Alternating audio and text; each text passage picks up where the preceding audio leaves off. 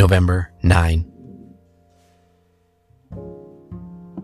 As time passes, daily communion with God is becoming as essential to me as breathing in and out.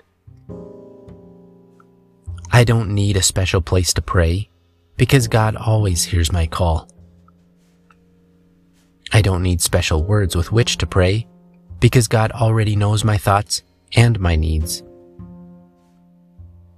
I have only to turn my attention to God, aware that His attention is always turned to me.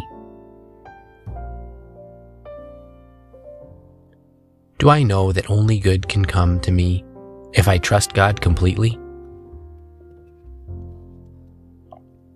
Today I pray, may my communion with God become a regular part of my life, as natural as a heartbeat.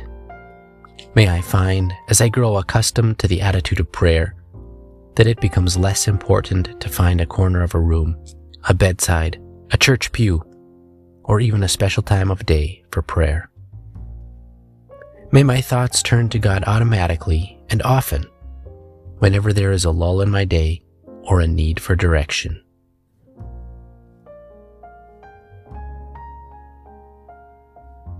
Today I will remember, let prayer become a habit.